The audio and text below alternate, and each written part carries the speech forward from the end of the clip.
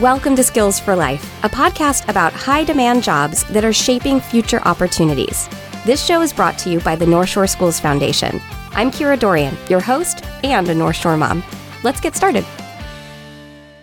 Today on the show, I am welcoming Kathie Bishop, Ph.D. She is the Chief Scientific Officer and Head of Rare Disease at Acadia Pharmaceuticals in San Diego. Kathie, welcome to the show. Thanks, Kira. It's great to be here and talk to your audience today. Yes. Okay, so tell us a little bit about what it means to be the Chief Scientific Officer and Head of Rare Disease. That is quite a title you have. So tell me a little bit about what you do. Yeah. So basically, I work at Acadia Pharmaceuticals, which is a biotechnology company here in sunny San Diego. And I've worked in the biotechnology field for about 25 years. And what we do at Acadia is specialize in developing treatments or drugs for people with neurologic diseases. And we have a drug on the market for patients with Parkinson's disease. We have another one coming along for Alzheimer's disease. But where I focus in the rare disease field is on finding treatments for patients with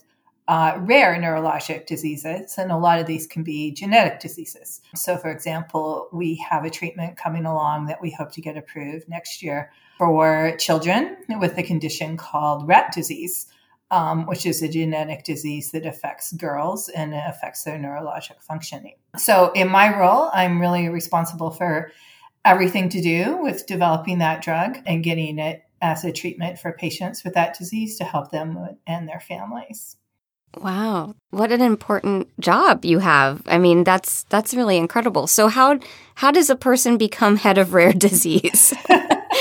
What's the path you took to get there? Yeah, it's been quite a path. And I actually feel very fortunate to have the job I have. It's very fulfilling, as you can imagine, helping so many people. And to be honest, when I started, I was in high school. I grew up in Canada and went to high school in Vancouver, which is very near Seattle. I had no idea that this job existed. So I remember being in high school and not knowing what I wanted to do at all, and then falling in love with biology in 12th grade. So I went to university, to UBC in Vancouver, and got an undergraduate degree in genetics and biology. And then along the way, I was really interested in how the brain worked. So I kind of focused in that area and got my Ph.D. studying how the brain develops and grows. And then at that point is when I moved to San Diego to do something called a postdoc, which is after you get your PhD, you kind of do additional research focusing in an area. So I moved to San Diego and did my postdoc at the Salk Institute, which is a famous research institution in the U.S., and did additional work into genetics and how genetics affect how the brain grows. And then after that, I could have had a career in academics, so a research career at a university. But I decided I really, really wanted to apply my scientific skills to try to help people. And having moved to San Diego, very different than in Canada, there was a really emerging biotechnology field here. And so while I was doing my postdoc, I got exposed to that and decided that's what I wanted to do. So that was over 20 years ago now. I've worked at 6 different companies, being chief scientific officer at 4 of them. And really, it's a very fulfilling career. I love science and biology. It's kind of my core. But I get to use that to discover treatments and then help do clinical trials and get these treatments approved to help people. So it kind of combines my love of science with my desire to help people. I love that. And I love the image of you in 12th grade falling in love with biology. And now look where you are. Yeah. That's really cool. If I can't just add on that for students out there, it's not that that's what I knew I wanted to do. Actually, back then, I never imagined I'd end up in this job. And I never imagined that I would be doing what I do. I had no idea what was out there. But I kind of followed what I loved, which is that biology and science, and feel lucky that it led me to this place. Yeah, I just think that's so wonderful to hear, that you don't necessarily have to know in 12th grade where it's going to take you, but you follow the passion and it led you to where you are. That's amazing. Yeah. I love that. Okay, so tell me a little bit about how you see the field transforming over the next 5 to 10 years as our students are coming out of formal education and into the workplace. Yeah. So actually it's I'd say a super exciting time for the biotechnology field. I think that's sort of evident with everything that's gone on in the last few years with the COVID-19 pandemic. It's biotechnology companies like mine that were able to develop vaccines so quickly, and I think really changed the course of the pandemic. And that's kind of showing the amount of innovation and exciting science that's going on. So I think it's a field that has a bright future in front of it. Some of the key themes that are driving that innovation, I think, are more interested in tools to look at genetics and study genetics. So there's fields kind of adjacent to biotechnology, like bioinformatics, basic science and genetics that have exciting discoveries that lead to treatments. And then a real interest in different kinds of technology. So people may be aware, but some of the COVID-19 vaccines were developed with RNA technologies, which is an area I've also worked in. So there's a lot of emerging science and new type of treatments as well. Wow, you're right. That is an exciting time to be in this profession. I can't even imagine being in your field during a pandemic.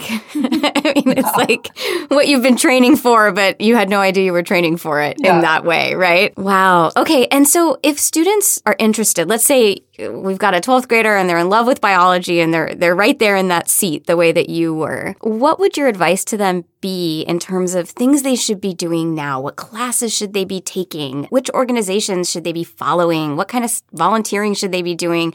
How can we get them moving down this path in a way that's going to help them succeed? What I would say, one of the things I like about my job too, is it combines a lot of different skills, which is I've worked at mostly smaller biotechnology companies.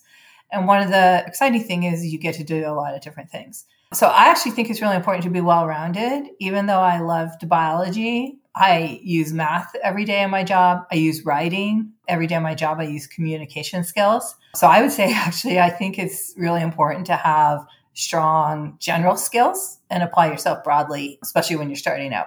And then the second thing is, I think I would encourage people to be open-minded and follow their passion, especially in the US in high-tech jobs like biotechnology. The fields are changing so quickly.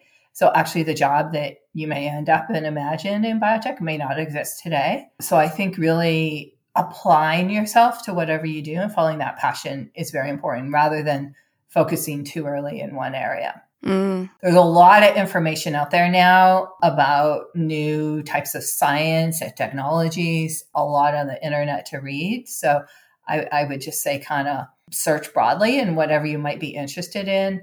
For genetic diseases, for example, the NIH has great information and websites. There's good podcasts and journals you can follow if you're interested in rare diseases and learning about them. There's organizations such as the National Organization for Rare Disease. There's a World Rare Disease Foundation. Kind of reading about them on the internet would be great.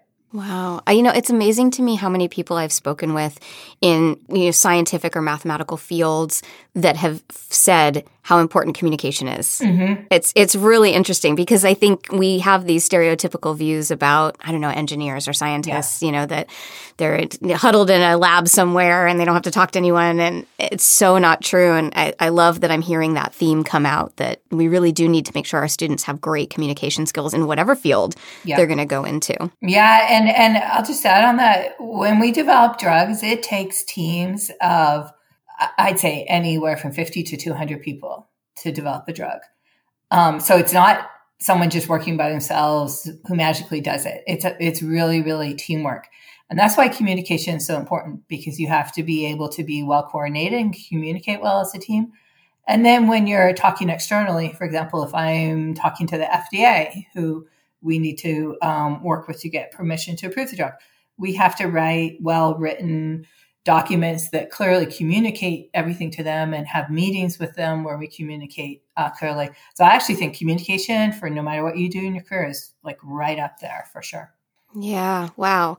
So it sounds like for this field, aside from great communication, you've got to love science, you've got to love math. Yeah.